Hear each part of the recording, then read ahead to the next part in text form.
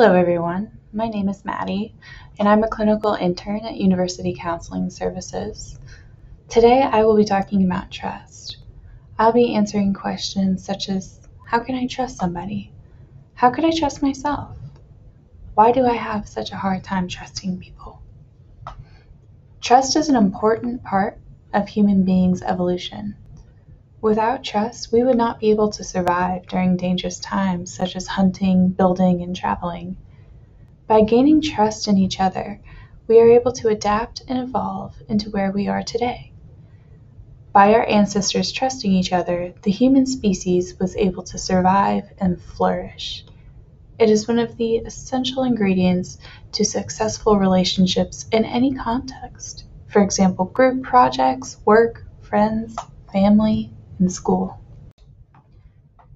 Trust is fundamental for cooperation, fairness, honesty, and indeed many other forms of prosocial and moral behavior, according to Kumar, Capero, and Perk 2020. In essence, trust makes our community and our world a better place. That's all great, Maddie.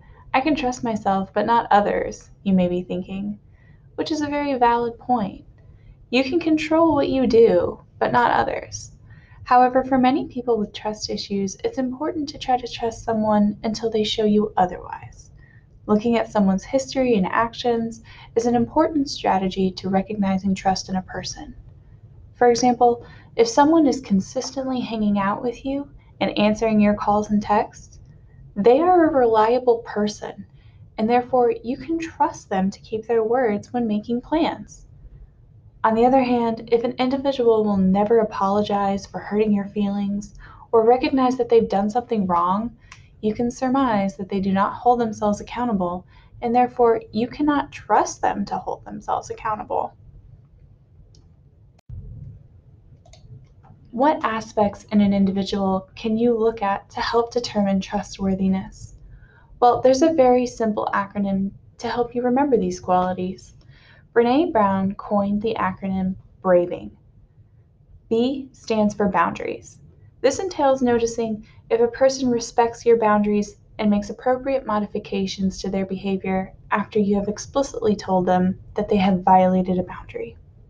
Of course, a person may accidentally violate a boundary, and if it's a minor one, the next course of action is yours to decide. However, you should look out for patterns of boundary breaking, as that is an indicator that the individual may not be trustworthy in this aspect. R stands for reliability.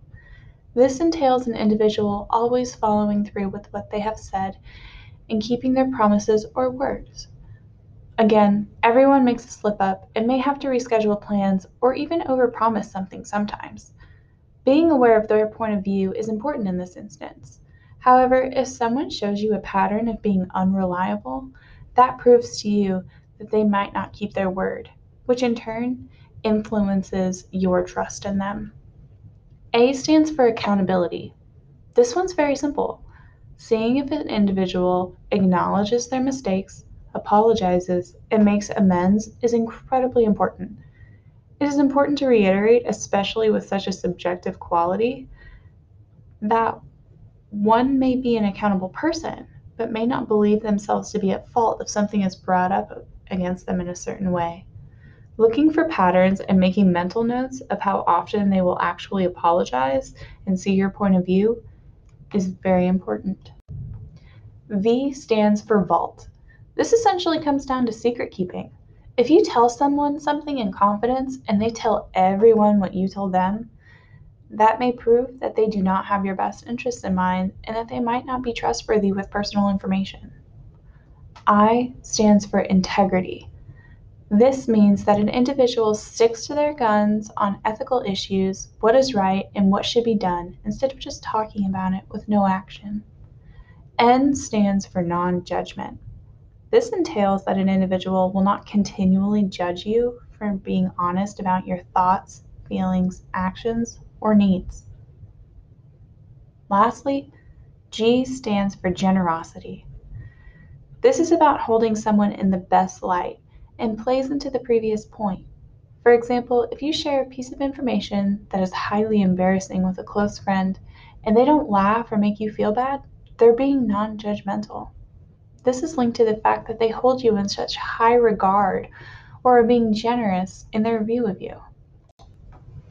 This is a very helpful guideline to help if you're struggling to figure out what makes a person trustworthy. However, it should be noted that gut feelings are oftentimes our intuition picking up on minor things.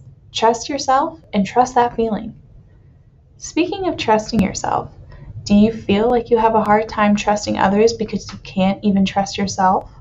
You're not alone. An easy first step is to use the above mentioned BRAVING acronym and apply it to yourself. For example, I have a really hard time getting up to my alarm clock in the morning, and a step that I have taken to work on my own accountability is to actually get up when my alarm clock goes off. Another step I have taken is to surround myself with people that I have deemed trustworthy.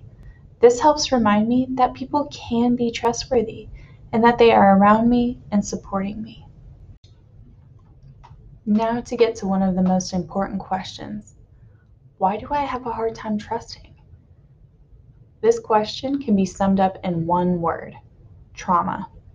It's likely that if you have a hard time trusting, you may have had someone seriously break your trust before and found it to be distressing and hard to let go of.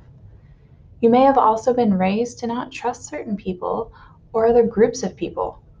This situation has long-term effects on people. The great thing about trust is that you can work on it and bring yourself to openly trust again. An incredibly important step is to process that trauma or event. It's best to do this with a therapist so that the trauma can be fully processed, accepted, and let go. A side effect of trauma and trust issues is that vulnerability is often a very hard thing to engage with. Vulnerability goes hand in hand with trust.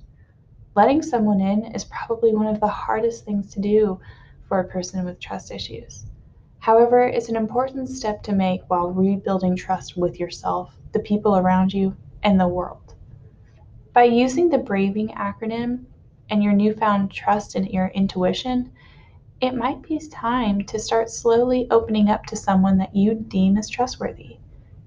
Remember, change doesn't happen in a day, nor is it linear, but it is attainable and sustainable.